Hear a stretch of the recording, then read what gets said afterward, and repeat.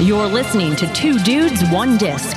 We're the most sought-after music journalists, the greatest minds in the history of... You really gonna make me read this Just read it! Take on the most influential albums of all time. Here's your host, Michael Heidemann, on Two Dudes, One Disc.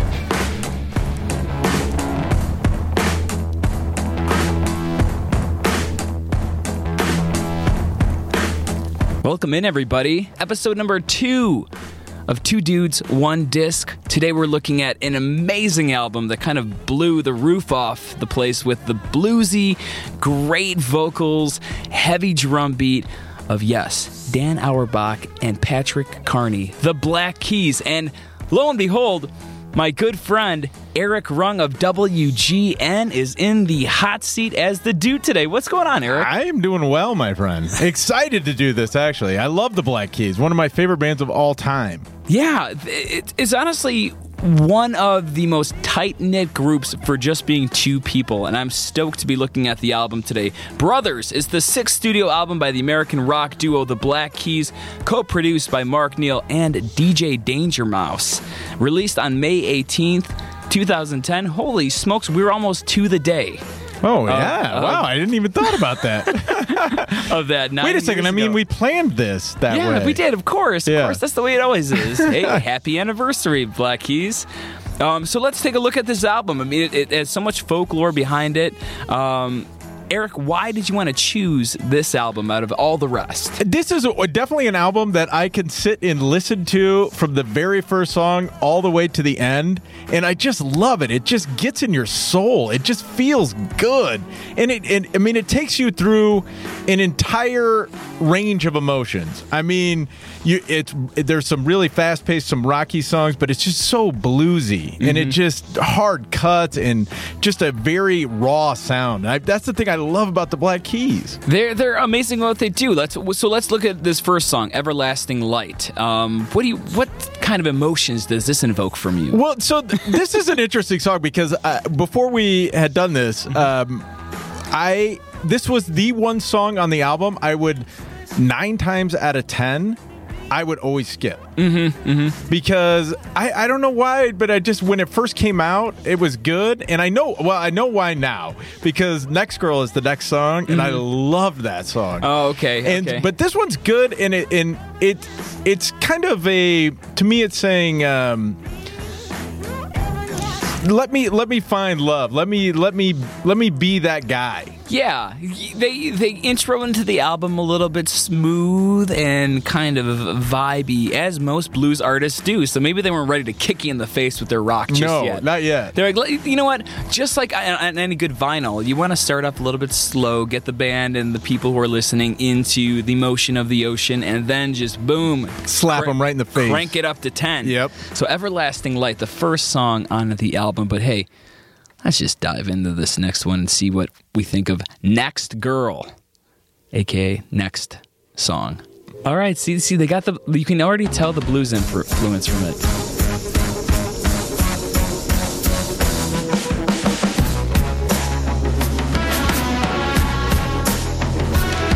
All right, so they kick in with a great cadence of drum beats, the heavy, distorted kind of ethereal guitar that you hear in the background, double layered guitars, and Dan does all of it on the album. Yeah, he does the bass, he does the lead guitar, he does the rhythm guitar, he does everything on the album. However, when they tour, this was the first album I think they toured on with a 5-piece band. Wow, 5-piece. Yeah, and before that, it was just them two. And when this album came out, I remember I was in Minneapolis. I was working there, and they came to the First Avenue Club in Minneapolis, of course, made famous in Purple Rain by Prince.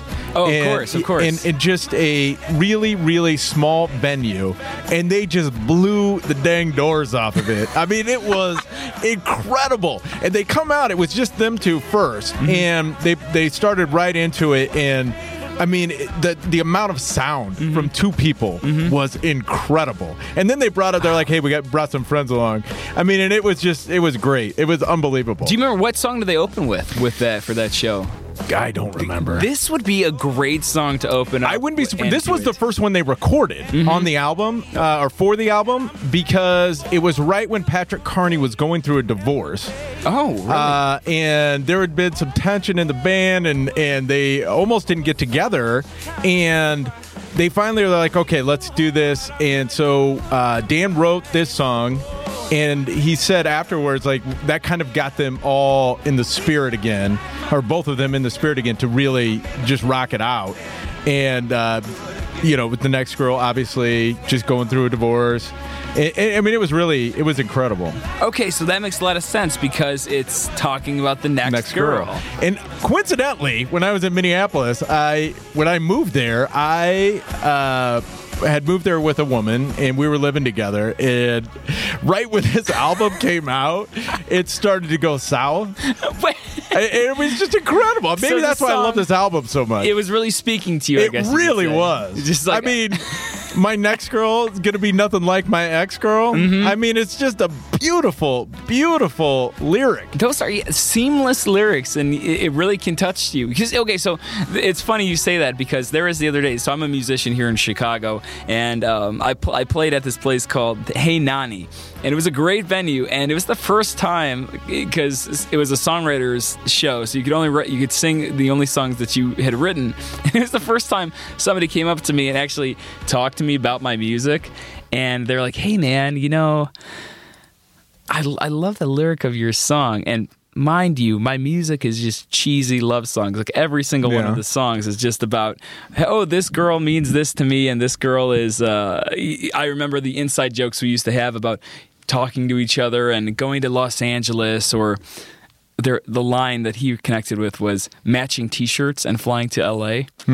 And it was so weird because that's really what we did. We were like dorky, and we matched our T-shirts, and we flew to LA. And he was like, "Yeah, I can really mean to that." But for me, it was San Francisco, and I'm like, "Damn." When you repeat back my lyrics to me, I sound like a total dork.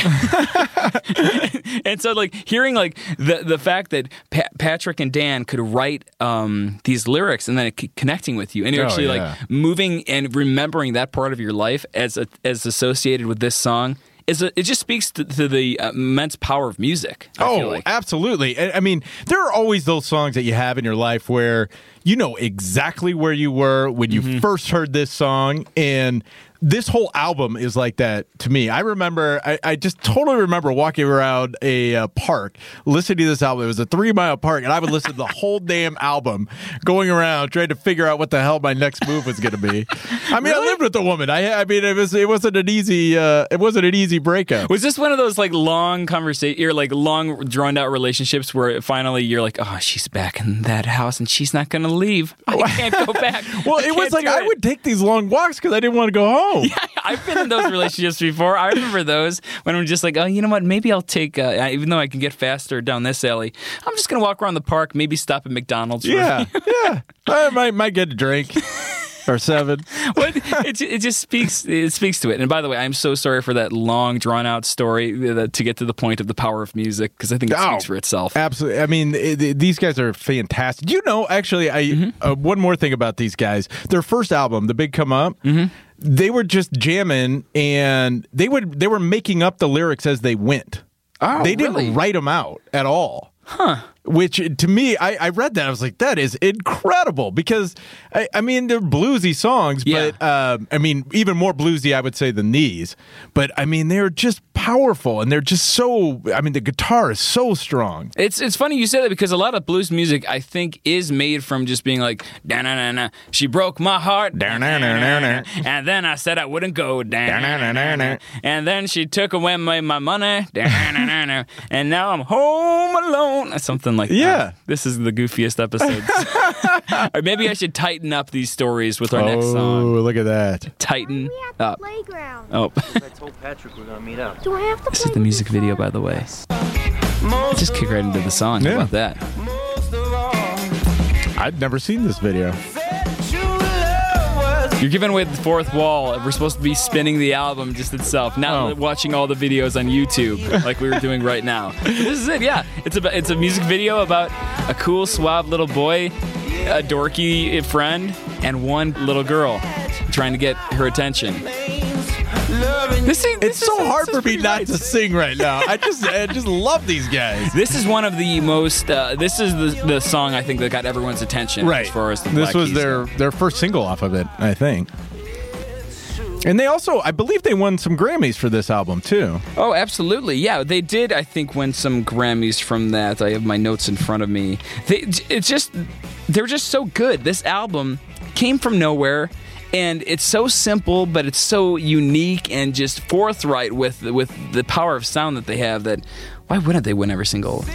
Oh, here we go. You know, this album was actually, you were spot on, nominated for 5 2011 Grammy Awards, winning the biggest of all, the Best Alternative Music Album, beating out an eventual Album of the Year winner, Arcade Fire's The Suburbs. Oh, which is another great album.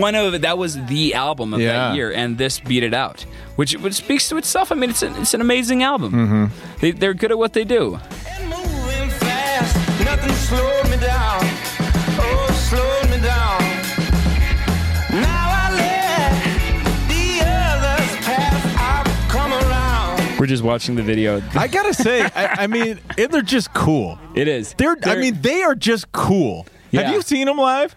I have never seen them live. I think that I've seen at South by Southwest. I thought I saw a guy who looked like Patrick Carney. It might not have been him, right. but I've never seen them live. I've always wanted to, though. I've seen them 3 times. Mm-hmm. I've seen them once in that small venue, and then I've 2 on their El Camino tour. And so they were playing stadiums at that point. But playing two dudes, can you even imagine that? Being with your best friend, playing music, and then being like, hey, we're going to go on a stadium tour next year. It's crazy. It's incredible. Mm-hmm. And the other part about this that I love, too, is so my dad loves the Black Keys. He's also a big blues fan. Oh, nice. And so I sent this to him, and he played it all the time. And then they were coming to Minneapolis again and for this tour, and I bought tickets for us, and so we went to the show. But I mean, Dan Auerbach, he's just so cool playing the guitar. It's just you watch him play, and you want to play. If you play guitar, you want to play like that. Yeah. He is one rad dude. The long hair, the great licks. He just looks like a blues guy. You know what? I used to watch this video channel on Noisy.com where it would be one guy who would interview the bands and he would try to learn how to play guitar from these musicians. Wow. And Dan was on one of the episodes, and the way that he was trying to teach him slide guitar. And Dan's like, yeah, I learned this like 2 or 3 weeks ago. And he was like the best slide guitar player like in the entire world. That's incredible. Like singing and playing. That's like a hard thing to play when you're using the metal piece and you're like, wow. I tried to do that. It's ridiculously hard. I tried to do that and I nearly broke my hand. Oh, geez. And then I was like, all right, I can't play it. And did you play it on your ring finger or your pointer finger? Because I've heard people do it both ways. You know, it's funny you say that because I play it on my ring finger because I can use it the most, but I see people play with their pinky. Pinkies too? A lot. Yeah, pinky. Which, but I don't know how you can fret a chord while you're using the slide. It's hard because, yeah, I mean, I could do it, but I think I'd like to. I think I put it on my ring. I haven't picked it up in ages because I sucked so bad at it. Mm-hmm. But I mean, it was fun just to kind of hit the guitar and go ring, ring, ring. That's why it's like the best. It's such a cool blues technique that you can use as the slide guitar. Go and check out that video, Noisy.com. I think it was on. But you know what? Let's jump into the next song. Okay. Howlin' for You. This was all over commercials too. We were saying before we were picking out these songs in this album, these are all hits. These are just hit after That's what hit. I'm saying. You can listen to this whole album all the way through. And since we went back, and I'm going to jump back to Everlasting Light, like I said, I used to skip that. Mm-hmm. When I was listening to it again, getting ready for this, I was like, holy crap, this is a good song too. Why do I keep skipping this? Well, they're in, I mean, think about it. They're in the production booth with 2 of the most amazing guitar players. I'm sorry, we got Dan playing guitar, and then you got the drummer Patrick Carney, 2 of the greatest guys, with DJ Danger Mouse. I mean, just think about the creative juices that were flowing in 2010 from DJ Danger Mouse, who was making music with Gnarls Barkley, and he made the the Grey album, the mixture of like Jay-Z. Anyway, I know what you're talking about. Yeah. One of those. Just write us, soundsessionspod@gmail.com. You can find us there. But this song is amazing. This part, so catchy off the hook. And it's so simple too, but And- it's just beautiful. I love the use of these pedals that they use. I mean, just think about these layered pedals, because he's one guitar player going back and forth with echoey guitar chambers with that great fuzz tone, which just adds it. Because It's just dirty. he's just a dirty song. It's a Yeah. dirty song. Dirty. I love it. Let's listen to it for a little bit, All I right. guess. I'm howling for you. Yeah. Throw the ball to the stick, swing and miss, and catch us mid-strike too. Just those lyrics are they're just beautifully written. I just love it. Did they make up this album too, or did they I write don't. this I one didn't down? read that about this album that they made it up on the spot, but I know I think they did the rhythm first, Okay. and then came back and overlaid it with the lyrics and everything else. So I don't know if the lyrics came first or if they had an idea, but Isn't that a funny thing, the like chicken or the egg thing, like the lyrics or the rhythm or the melody? I heard in massive folklore that Ozzy Osbourne wrote Paranoid in 15 minutes while like high and drunk. probably. So- I don't know. Oh gosh, I think it was called not Sound Sessions. That's That's what you're on right now. I know, but it It's was a world the famous podcast.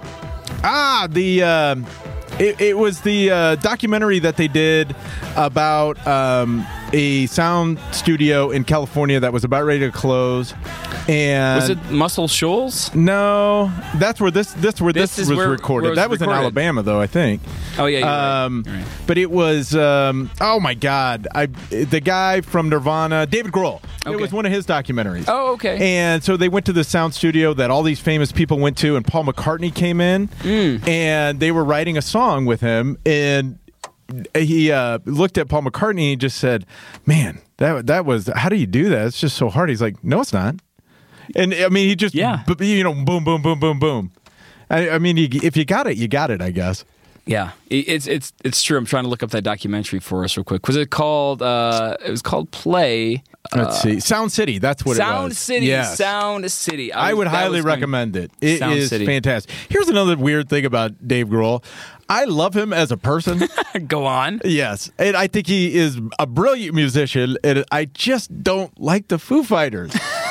I really want to, You know and I you're- just can't. You know what? To all three people who are watching on the live stream right now, you're speaking just blasphemy at the moment. I'm sorry. What about the Foo Fighters? Don't you like? I don't know. I What? want What is to like. it? I want to like them, and there's something about their music I just can't get into. You But know- I love Dave Grohl. I think he's phenomenal. I think he's a great storyteller. Mm-hmm, I really think he's unbelievably talented, and I love his documentaries. I Yeah. think they're fantastic. You know, there's nothing wrong with not liking that band, because you're just trying. You love his creativity, and I love it too. And I love the fact that he's worked hard and through bands like Nirvana. Mm-hmm. But we often put these bands on the highest of pedestals. I get it. Foo Fighters are amazing. They're so good. But I'm kind of on the same boat. I love a few of their songs, and seeing them live is like a religious experience. Yeah, I've never done that. But they're not the greatest band in the entire world, and everyone is like selling out their shows and traveling across the world to see them. Mm-hmm. I don't think it's really that worth it. I mean, no offense to Dave Grohl, because I know he's a huge fan of this podcast, and he's Yeah. probably listening to it right now on his plane ride. I'm surprised our phones aren't ringing. To be honest with you. You know, he hasn't texted me in a few weeks, which is kind of weird. Maybe I should. Did you check say up on him. something about it before? Last week? Maybe I did. I hope not. But and the same thing goes with Nirvana. I get it. I love Nirvana. So good. I mean, some of the greatest songs ever written were out of the mind of Kurt Cobain. Mm-hmm. But the greatest band of all time? Do you need to get a tattoo of them across your back? I mean, not really. No. No, you don't No. need to do that. You know, it's weird that you brought up Nirvana, though, because of the Pearl Jam Nirvana thing. And, What's the Pearl Jam Nirvana thing? well, they were kind of like either you were a Pearl Jam fan or you were a Nirvana fan, or at least Oh, when I was growing up. They're definitely very similar, that's for sure. But either you liked them and didn't like Nirvana, or you liked Nirvana and you didn't like Pearl Jam. And they were both out of Seattle. They both had the same sound for the most part. I would say Yeah. Nirvana was a little harder, but I didn't start liking Nirvana until after college, really. Okay. And then I started getting into them a little bit, and then I was like, oh my God, I get it. And Yeah. I'm still a Pearl Jam fan, but You can. I feel like you can like both bands. I think I can now. Yeah. I couldn't when I was in high school. Oh no! You had to pick. No. You couldn't like a lot of bands. Isn't that funny in high school when that kind of is how you separate yourself from the group? Like if I liked punk music, there was no way in hell that I could like hip hop. It's like it wouldn't go the same. Wouldn't fly. No, it wouldn't. And then if you liked Britney Spears, you might as well. Even though I did, I mean, secretly, those are some damn good. I mean, albums. she could write a hook. I mean, who out there didn't I don't know if tap she their wrote toe? Oh yeah, that goes Somebody without wrote saying. a good hook. But who does that? Who out there hasn't tapped their toe to like Britney Spears or the Spice Girls at least once in their Oh, life? come on. Everybody liked the Spice Girls. That means Come on. they're an amazing band. Yeah, absolutely. Everybody secretly listened to the Spice Girls. Okay, you know what? I take it back about putting those bands on a pedestal because I think that as opposed to Nirvana and the Foo Fighters, I think some people could put the Spice Girls up on the top and then be okay with it. They come out with Well, I'm sure there are people that are like that. Spice World. I'm not one of them, but Has the Foo Fighters put out something as good as Spice World? That's all I'm asking. yes. All right, let's go to the next song. She's Long Gone. See, this whole album too is it's a little slow, but then they do kick in with some good guitar licks too. But it seems like the tempo of this whole album is kind of right here. Yeah. A lot of fuzz tone, and I would love to see if it was the idea of Dan or the production team to make it this fuzzy. Well, I think that probably goes back to the roots because they started in Patrick Carney's basement. Really? That's how they. That's where they recorded, I think, their first two albums, or maybe they're just their demo. I'm not sure, but it was just in their basement. I think it was on a 4-track recorder, and that was it. And they made up the lyrics as they went. And, well, some of them were covers, but So it's funny you bring that up because Patrick Carney hit. Can we just stop for a second and talk about how amazingly talented this man is? and see him live. I mean, he puts his whole body into hit those drums, man. It's amazing. It's crazy, and he's one of. And I'm saying this with love. The ugliest guitar drummers that I've ever seen. The ugliest now musicians he's gonna I've call ever us. seen. Come on. Dang it, Pat. You know, I Jeez. meant it with love. And here's the reason why he doesn't need to call us or be offended. He just got married to Michelle Branch. Michelle Branch. Because he's Patrick that Carney. damn talented. Yeah. But despite that, there is this amazing group that's coming out called Repeat Repeat with their new album Glazed and Confused, and they recorded it with Patrick. And the insight that they gave me about working with Patrick Carney is that he is so infatuated and obsessed with music that he would just sit there for hours with them. And I mean, granted, they're an amazing band. Repeat Repeat, check them out. They are just an upcoming band. He was just dedicated to the sound, and he put his own drums onto their album, and he would give them advice, and try to help them out. Mm-hmm. The thing is, it's everything. He's so trustworthy and so obsessed with music that whatever he would say would be like just gems of wisdom. I mean, seeing somebody who's that passionate about music is it's wonderful. It's a phenomenon. Yeah. Yeah. He is, and a you can phenomenon. tell I'm listening to the songs. Yeah, and the drum beats, they're good, but they're just steady. It's like Ringo style drumming. It's just good, steady beats. I mean, but when you see him live, I mean, he's just. I mean, it's crazy. Who of all the shows that you've seen live, who are the best drummers you've ever seen? Oh, I would say him. Okay. Is it on the top? Jeez. That's a tough question. I'll let me think about that as we continue here. How about you? So in my mind, I was thinking about you were doing like the thrashing motion of playing drums and seeing Travis Barker from Blink-182. That was pretty insane. They would be a pretty crazy band to see. Yeah, I've seen Or did you Blink, or did you see? I saw Blink. Okay. I've seen Blink. That was my go-to band in high school. So I saw them maybe 10 times. Yeah. From the Pop Disaster tour to working with Matt Skiba now. And I know, this that's guy, crazy. Because we've talked about Alkaline Trio several times. I was going to say the drummer from Alkaline Trio, too. What's his name? That is... Now, why am I blanking? Of course. Okay, so it's Matt Skiba. It's Dan. And then... Why am I blanking on this guy's name now? Okay, now I got to look this up. All right. You take over from here. I'm going to just... I love Alkaline Trio. I've seen them several times as well. And I mean, they always put on a good show too. I'm trying to think of like Derek Grant. Ah, okay. And Derek Grant, actually, he now drums for multiple punk bands. He was on tour with the Vandals, and he Oh, played really? through The Riot Vandals. Fest. Yep. I haven't heard that name in a long time. I haven't listened to them in a long time. The next album. All right. Yeah, come back All and right. we'll look at whatever their anniversary is, and we'll get you back on for it. obviously. All right, let's dive back into the Black Keys, Black Mud. Ooh, I like the start of this. This is another song I would say that a lot of times I would skip. Mm-hmm. But as I was getting ready for the podcast here, I listened to it a couple of times. Okay. And I don't know why I would. I think I just skipped it because it didn't have any lyrics, and it's just a straight musical. Lyricless song. Yeah. But I mean, just the guitar in this is just amazing. Yeah, they really vibe. But I think this is what they call baby making music.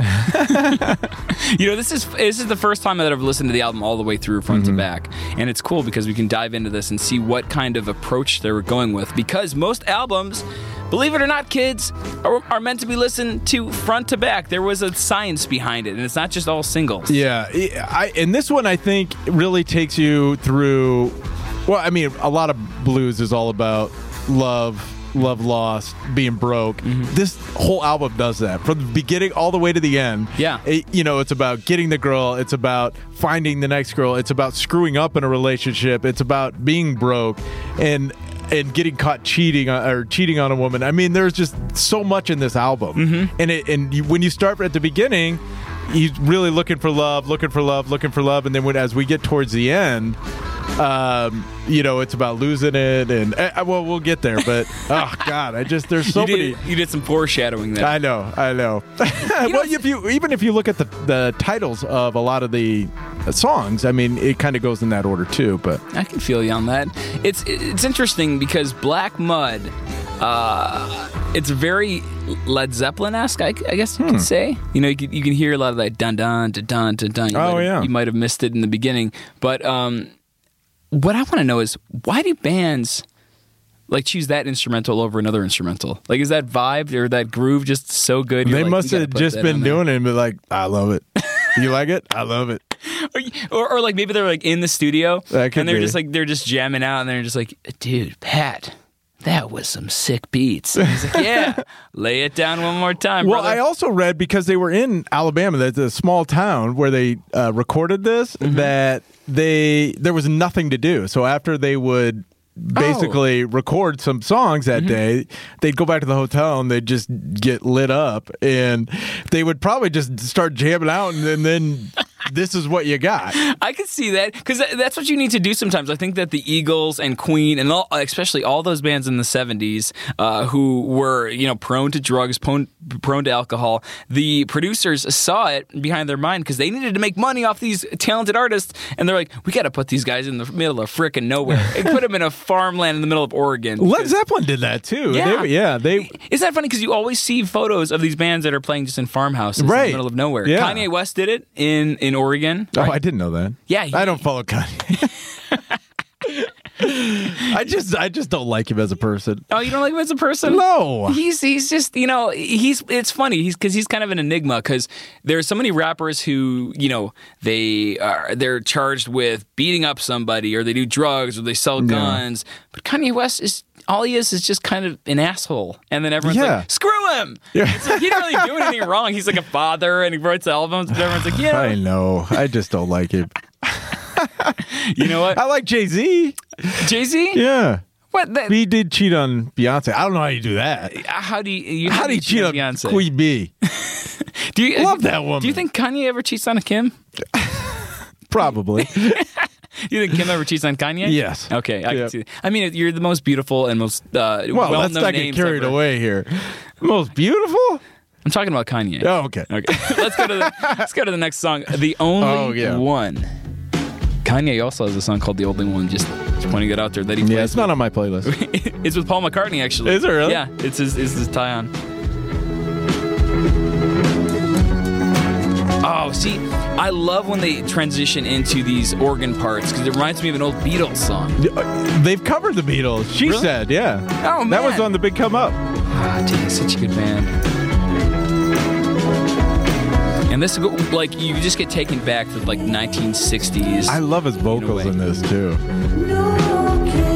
It sounds almost like a Tame Impala song, to be honest. Ooh, Yeah. that's good. Yeah. I hadn't thought of that. They must have been vibing a little bit together, because it's interesting, because when you're writing music, you know that you're not just sitting in a music list chamber. Mm-hmm. The Beatles wrote a lot of their songs because they were listening to Bob Dylan or the Beach Boys, and that's where they got their influence from.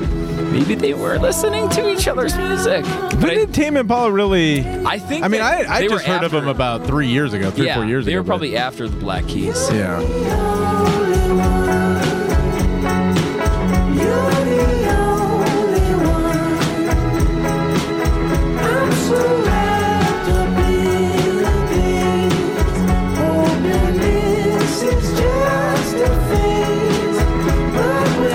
Just a phase. I like this. I know, you're right. It's great. Okay, I could see Dan sitting in his bedroom on his bed with his guitar, thinking, maybe I was wrong. Maybe she is the only one for me. It's a lot of. It really takes you on this emotional tour of relationships. Mm-hmm. Oh, you know what? A quick little tidbit of information for you. This just in. A little gem. Just came in. You mentioned the fact that they were recording in a small little town in Alabama, and that's true. They were in a cinder block building in the middle of nowhere in that state with just 5 microphones, a drum set, a guitar amp, and that was it, according to Pat. Clearly, the duo is, that talented. They don't need all that fancy equipment. And you can kind of tell. That's why I like the dirty sound of it. I think that's what makes the Black Keys the Black Keys. That's a good point. You know why they're called the Black Keys? I do. Okay. Do you want to break the news? I'll let you take that They had a schizophrenic friend that before they were big, he used to call their homes and leave incoherent messages, I believe, and called one of their fathers the Black Keys or something like that. Yeah, so it was the Black Keys was a phrase he used that was similar to like being called a bad egg, like you're a black key. I didn't know that part of it. Well, this is from ppcorn.com, and I trust everything that they say. Yeah. I subscribe. So I love this song, though. It's a cool vibe that you're getting into. And as you mentioned, it's kind of like we're going on a journey with the Black Keys through this album. And you know what? I think it's time to go into the next song, Too Afraid to Love You.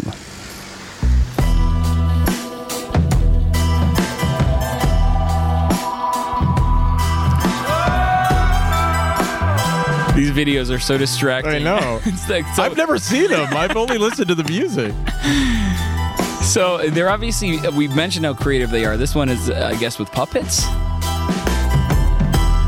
Oh, yeah. Yeah. More each day, and I feel like they're gonna run away. Man, he just has a vibey kind of voice that Dan has. And the city blocks, they drive me wild. And when you see him live too, the one thing I love about seeing bands live is when I'm too afraid to love you. I mean, just great. But when they feel the music and you can see them feel the music on stage. I mean, that is both Dan and Patrick. You just see it in their whole body. Yeah. It's awesome to see how passionate they are about their music. And Arcade Fire is like that too live. I don't know if you've seen them live. I saw them at Lollapalooza, I think 2 years ago, and they were pretty damn awesome. Yeah. I mean, that's a band that gets into it. It's cool. Yes. They all play like 85 instruments. 85 instruments and like 385 shows a year. It's incredible. Every day you're playing the same set and you still get into it. There's nothing better. So man. you yourself play music too? I play a little guitar, not well, I would say. No, actually, a buddy of mine, when I lived in Minneapolis, we had a little duo, and we would play open mics and parties at friends' houses and stuff like that. We wrote one song that we were real proud of. We wrote a bunch of other crappy ones, and actually 2 that we actually liked. We would play in front of people, but mostly we would just do covers. Okay, what was the song that you were proud of? What was it called? It was, gosh, man, this is bringing me back to about 2010 too. That's a really long title. Man, gosh, man. Bringing me back to 2010. I can't remember the damn name of the song. Well, what was now. the name of the band? The duo. Oh, we were Sound on Tape. Sound on Tape? Oh, I Yes, like that. it was. He was a reporter. I'm a reporter, so there was a little play on television because a soundbite in television is called a SOT, which stands for Sound on Tape. Okay. So we were Sound on Tape. So you didn't really want to go with SOT, like the SOTs? Nah, we figured our T-shirts it'd just say SOT across the front, and then we would have the Sound on Tape. Man, you were so indie. Oh man, we were amazing. Jeez, what was your go-to outfit when you'd play shows? We were casual, just Casual? Yeah, like kind of what I'm wearing now. Okay. Yeah. Okay. See, that's pretty nice. Yeah, we didn't have any costumes or anything. That's would have been amazing. But it was a if lot you of did fun. Have costumes Yeah. though. You're like, yeah, we wore like luchadora hats and like masks, Top hats, tuxedos. I put on makeup that was similar to Kisses, just for friends' parties. That was a good one. It's funny because the more I listen to these albums, and it's usually albums that I've loved and I hear of, but I only know a couple songs from them. It kind of puts you in a weird mood because you're hanging out and talking to your buddy about music, and you're just using this as the background. Music makes you talk about different weird things, doesn't it? Yeah, like putting makeup on, like Kiss. I mean, but there was another thing that I used to do with my buddy that I played with. He would sing, I would play guitar, and then...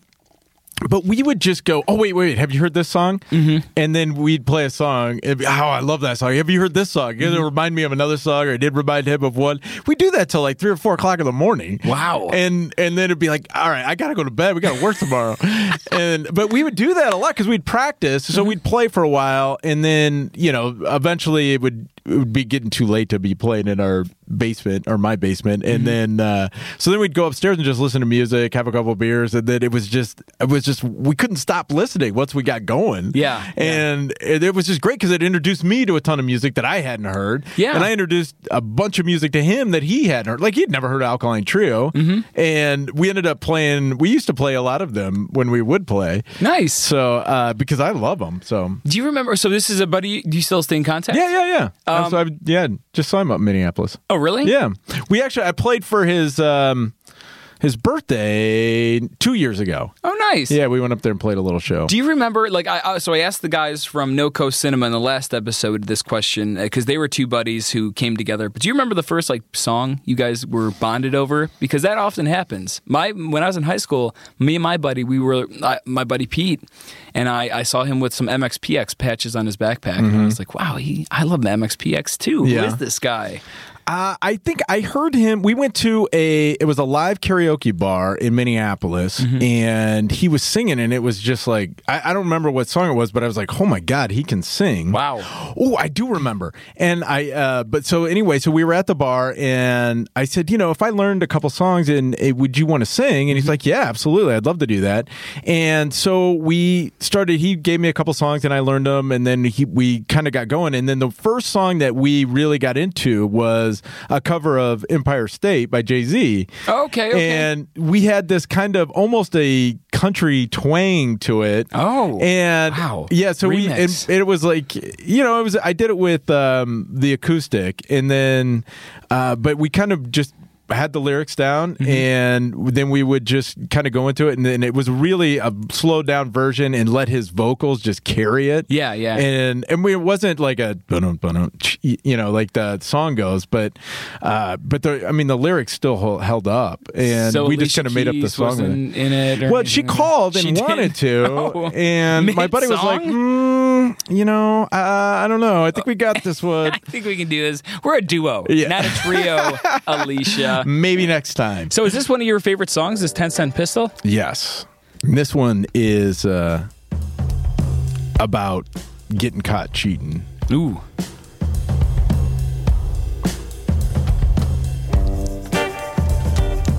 And again, just real simple intros. It just kind of gets you in the vibe. Yeah, I love the Black Keys, that the way that they use almost their songs like almost as a narrative. It has a beginning, it has a middle, and it has an end. And they definitely take you, like we said, on a journey with this album. A lot of building from it, and you can see that the song is kind of taking a path rather than being like, here's the catchy hook, boom, right into the bridge. This one kind of just you need to get your time invested.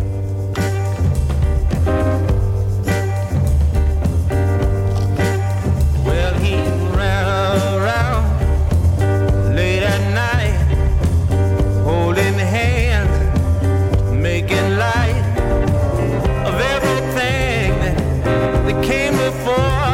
But there she was behind the door. She hit them with her 10-cent pistol because they ruined her name. Well, she hit them with her 10-cent pistol and they never been the same. Ooh, I love that part at man. the end. Do-do-do-do-do-do-do. Isn't that just a great song? It's funky. God. Takes you to the Wild West.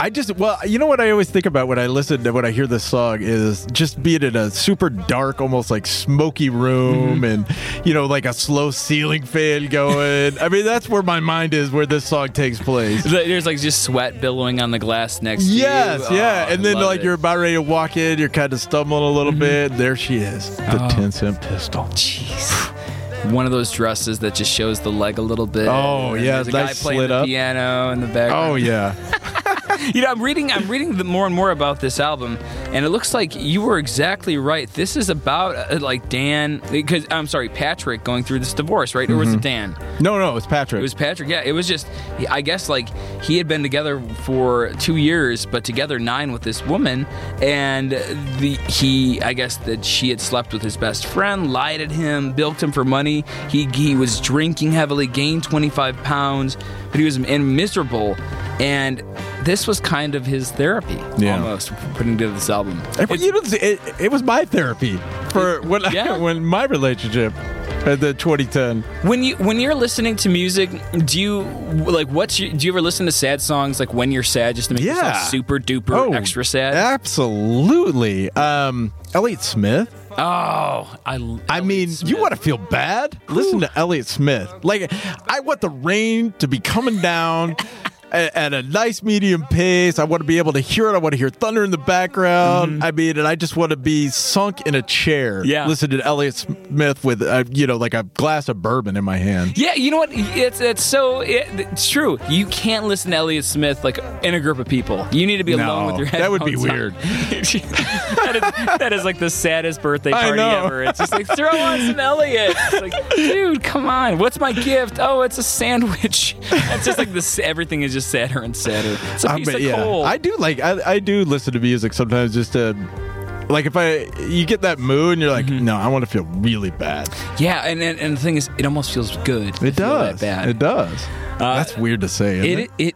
It kind of is, but that's what this podcast, Two Dudes, One Disc, dives into. It dives into what music makes us feel, and also has a ridiculously silly name. Yes, but that makes me feel good.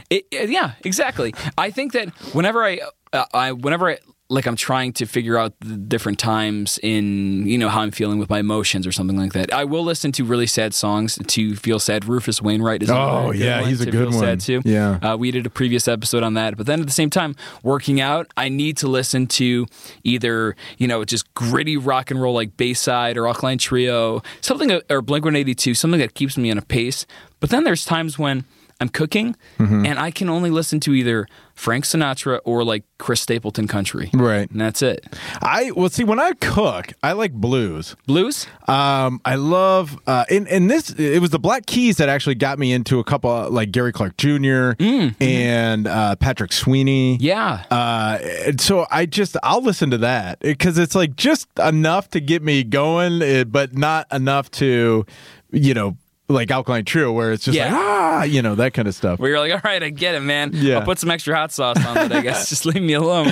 Let's get into the next song real quick. Sinister Kid.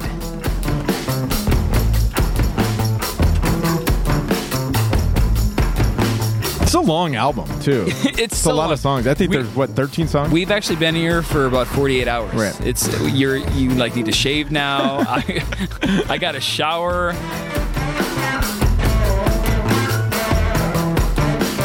So it seems like Dan was not a sinister kid. He was actually considered one of the cooler kids in high school. He was the captain of his soccer team, and a lot of people say that he was kind of like the cool dude, which is funny because he's still cool. He's still damn cool. Do you think Patrick was one of the cool kids? Patrick wasn't. He was but they had been friends since they were 8 or 9 years old, but Patrick was not the cool kid. Man, that's awesome that they were friends. I know, and they stayed friends, too. And they got to play music together. Yeah. And then tour the world. That's like the ultimate of friendships. I mean, you get to go play music for a living and see all of the coolest places in the world and get paid to do it. Paid.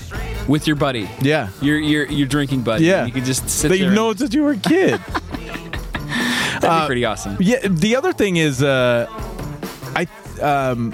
want to say, too, that they weren't supposed to be a duo. Really? They were supposed to be like a band, and they were just kind of jamming in Patrick's basement. And I want to say like the other musicians didn't show up, and so they were just jamming, and they just kind of got after it, and then they just liked it, and they just went for it. That's you don't think cool. of a blues band as being a two-piece or a duo, yeah. No, at least 3 because you need like some kind of bass line. Yeah, the bass line. But being a musician, and I'm sure you've been through this too. It is so hard to pin down musicians like a group of a band and people who could stick together. Maybe that's why they did create this common bond, because they were the only ones who were free enough to create it. Yeah, to do it. Yeah. So I guess the album's art direction, that classic black and red look that they have going. It just works. Just words. Designed by Michael Carney, the brother of Patrick Carney, who wanted a little change. A lot of imagination. But he wanted to change from like the over-illustrated drawings and just keep it really simple, and damn did that work. Mm-hmm. Oh, those T-shirts are still some of my favorite T-shirts. Get this. Michael won in 2011 the Grammy Award for Best Album Package. Oh, I didn't know that. Yeah, his brother won too. Oh, that's cool. They were taking over the world at that time. Oh, man. Sinister little kids. All right, since this album is another 6.5 hours, we're going to just skip to the next one real quick. We got The Go. Oh, this is my other favorite song. This has got the best chorus of the entire album, I think. It's straight up blues that I just love.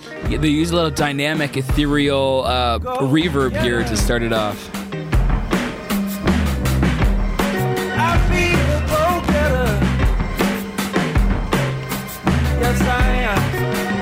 This is some of the best lyrics on this song too, I think. They've only said 4 words in this entire song. Oh, it gets better. Best lyrics ever. Pretty girl in Bobby socks. After party in a hotel room. Pretty soon there will be no moon. Stumble home in the pouring rain. Let the water ease my worried brain. Some days I just can't get along. I need a head to lean my shoulders on. Here it is. Palm trees, the flat broke disease. And LA has got me on my knees. I am the bluest of blues. Every day a different way to lose. The go-getter. Bam! I love that. Man, that's so good. So the more and more I'm thinking about it, the more that this album is really heavily drum-based. You can hear that it's kind of driving the way through, and that kind of creates the vibe for it, because there's no separation from it. It's just the same kind of beat. Yeah. Kind of, an amazing vibe. This is an awesome song. Oh, I love this song. So if you were wondering, we were just talking about the illustrations and the fonts and everything that they were using. That is actually called Cooper Black, and that was used, the iconic font of also, what? Led Zeppelin. Muscle Shoals Studio down in Alabama. Which, and the more and more I'm looking into this Muscle Shoals Sound Studio, which obviously has documentaries, everyone knows about it. The Doors created L.A. Woman there. Supergrass recorded there. First 3 albums of the Fratellis. Oh man, the Fratellis, the Blackhawks song. It was written by them. Oh, I didn't know that. Yeah. Pet Sounds by the Beach Boys. Pretty famous album. No, well, I mean, it's weird how those like little places like that, they just have that sound and then everybody goes there. Yeah, like what makes it so special? Is it just like in the walls? Or like Abbey Road, which is, just an office building. Mm-hmm. It's not a sprawling like mansion or something. Why everyone go there? Or Sun Studios in Nashville. Yeah. Or even Chess Studios here in Chicago. Like Mick Fleetwood, he said one of the main reasons he's gotten into music was hearing the blues that came out of Chess Studio. I mean, Chicago. We didn't even mention the fact that we're listening to the blues album, and we're recording here in Chicago. I mean, this is one of the most bluesy cities that there is. All right. I think that's one of my favorite songs so far. Palm Trees, Flat Broke Disease. That's one of my favorites so far. Now we're going to go into I'm Not the One. So you can see after he's been through cheating, he's been through heartbreak, now he's coming to the realization, I think, of I'm not the one.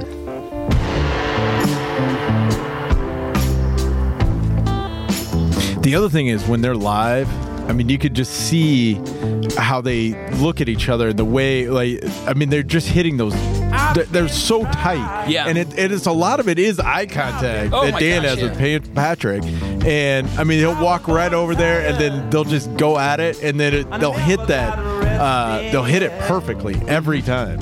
Okay, that's another weird thing about music, because they are so tightly wound together, and it has to be from the years that they were together. But when I'm playing music, and tell me if you're the same way, when I'm playing music at either an open mic night or something where I need to play with another musician, and I look back at the video, our eye contact when we're really grooving on it is almost like animalistic. It is. It's like. That's how, I mean, and you just tell from just a stressing of your pupils. Right. Oh, when we would play, he would sing, and I mean, I was almost staring at his mouth the entire time, like watching him go. And then I would, I would just have to, I'd either speed up sometimes or I'd just have to slow down sometimes. But I mean, I was just zeroed in, just dead focused on him. I never looked at the audience once. No. I had no idea that there could have been one person there or 25. I don't know. Maybe that's what they're doing. Maybe they're all just really nervous guys. Oh, you got to think. Do you think they have to get nervous a little bit, right? Still, I mean, I'd get more nervous playing in front of like a room of like 20 people who were super silent than a room of like 50,000 people who were chatting. I mean, I feel like that'd be a little bit more. Well, when you get up on stage, your heart still beat a little bit harder? Every single time. Yeah. And I look at myself in the mirror and I get the flush, like where your neck is like red, and it's all because I'm just so nervous. So my going away party in Minneapolis, we did a whole show. I think we played for like 40 minutes or something. We played every song we knew, and I was so nervous, and my heart was just pounding out of my chest.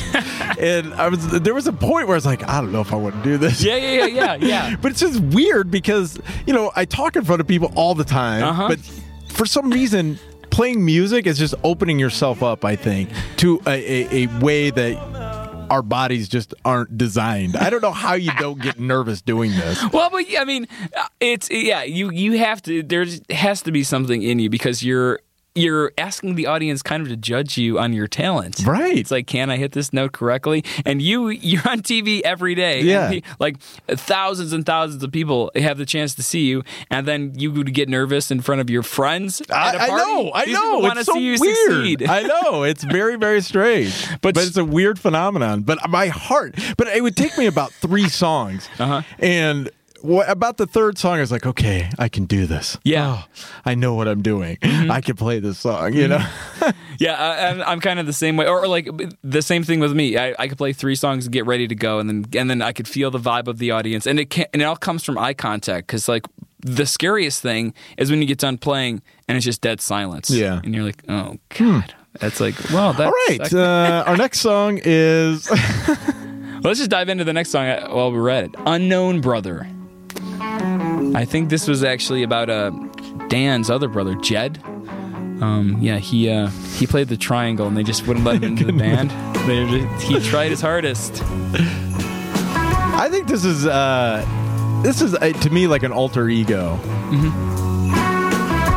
right away, Beatles influences. You can hear that 1960s, early 70s kind of grooving by the grass kind of sound.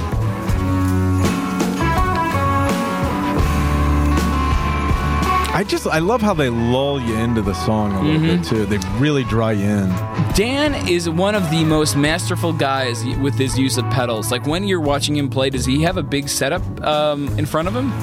Yeah, but He's got to. But he's also got, about 800 guitars that they keep bringing out that are all tuned specifically for those songs. He doesn't use the same guitar for a lot of the, almost every song. I don't want to say every song. Well, there's a lot of them that he will change guitars like boom, boom, and then right back into it. But yeah, there's a whole board up there that he hits for pedals. Huh. You know, because I always see the 800 guitars too, but there's only so many tunings. So yeah, so you get maybe not 800. Maybe I was exaggerating. No. I think it's like 725.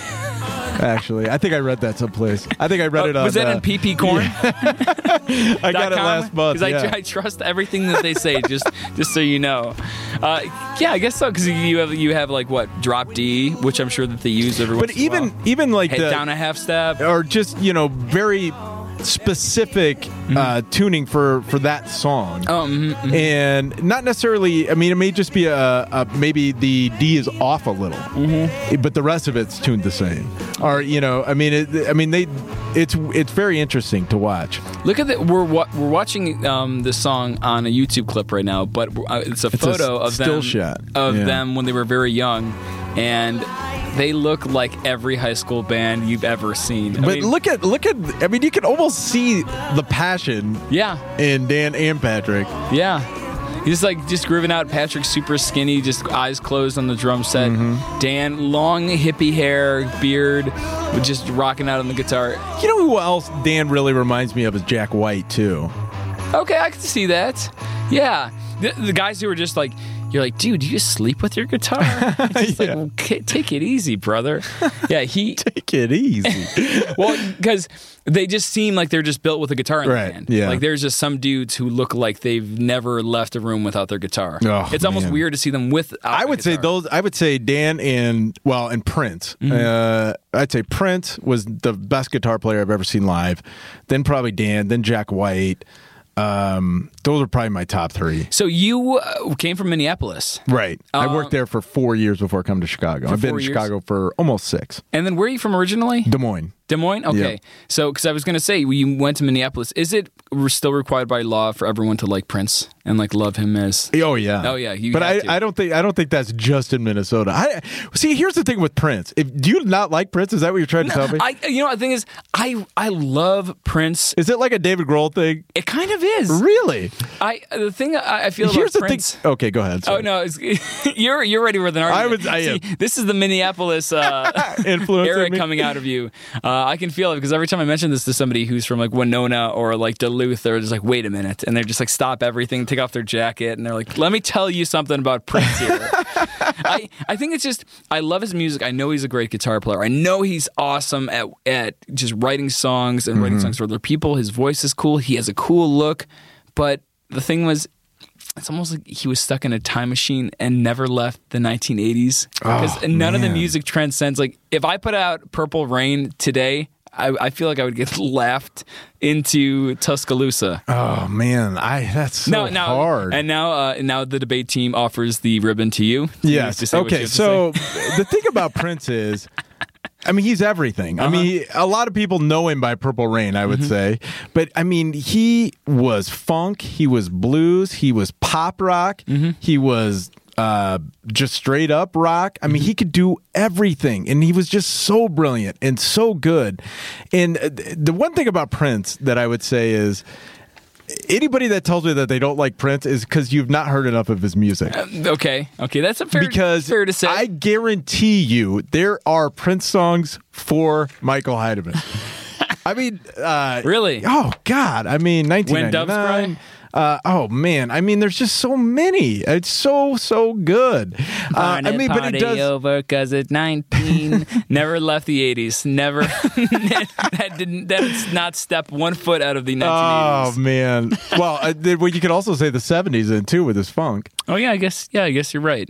I did see there is one music clip that I love watching on YouTube, and I actually every time I come by it, The Beatles, right? no, when he brings on Michael Jackson up to the stage. No, I thought you were going to do when they played when the guitar gently weeps. My Guitar Gently Weeps. He plays the Beatles? Yeah, he plays. I think it was George Harrison's birthday or something. Wow! And it was like him and Tom Petty. Damn! And you should pull that up right now because it's amazing. It's really good. The only time he stepped out of the 1980s was that one moment with the Beatles. You know what? If we get any hate mail, I'm so you can send it to Eric and not me. Well, soundsessionspodcast@gmail.com. Tell me why I'm wrong about Prince. We're almost through this album, though. Man, here it is. Ooh, I feel like I'm already gonna like this one. It's like a ballad almost for the end of the album. Never Gonna Give You Up. Never gonna give you up.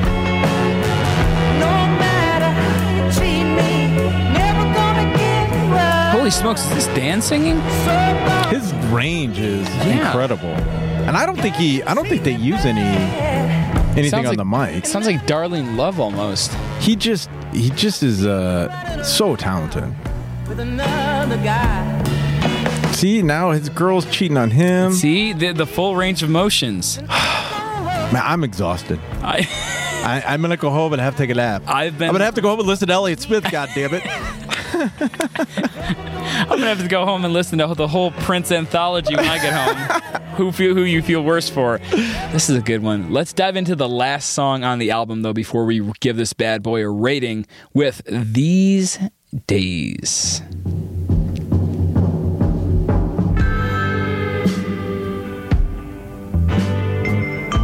All right, so they're saving the lovey-dovey 1960s ballads for the last two songs.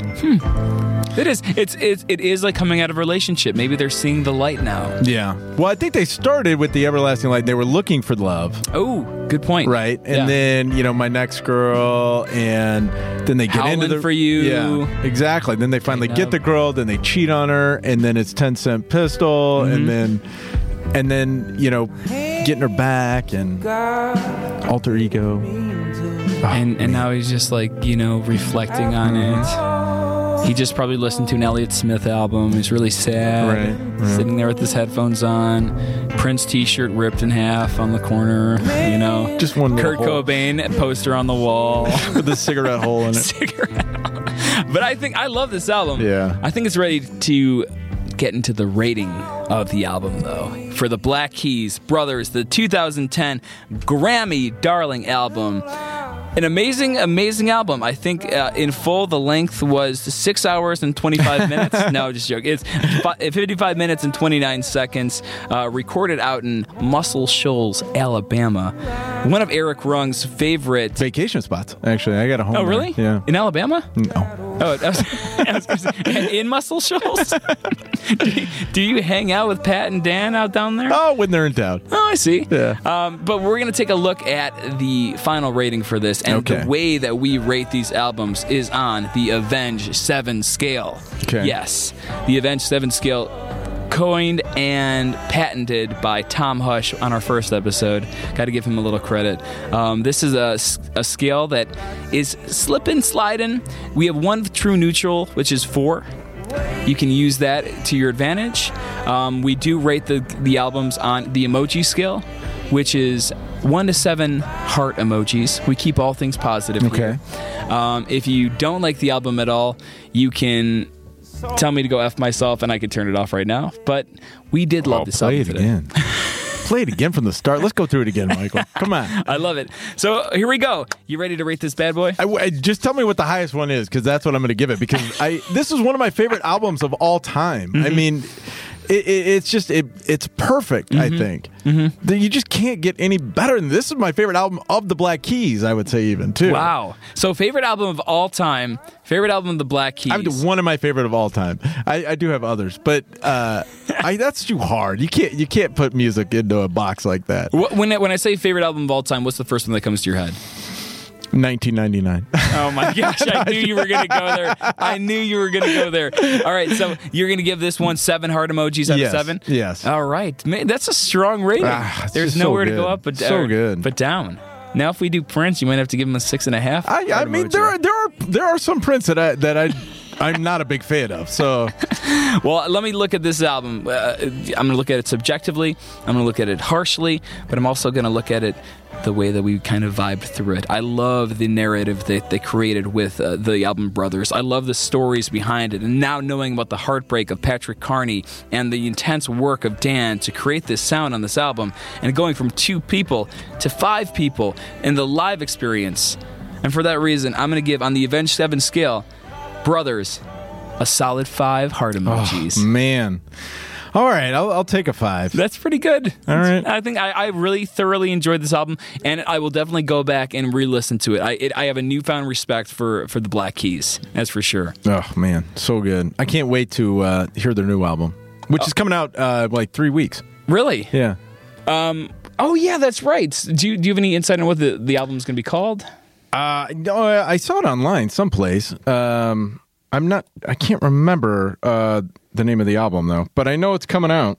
I think it's June 28th, and I can't wait. Well, go and check them out. They're going to be playing here in Chicago very soon. We're going to keep this evergreen, so they're just going to be playing in Chicago one of these days. Yes, exactly. And go and check them out. Eric, where can we find more information on you, on your great podcast, Single Married Divorced? Yep, that's you can find us at SMD Chicago on Twitter, Facebook, also WGN Plus, iTunes, Google Play, and you can find me on WGN Radio and WGN TV.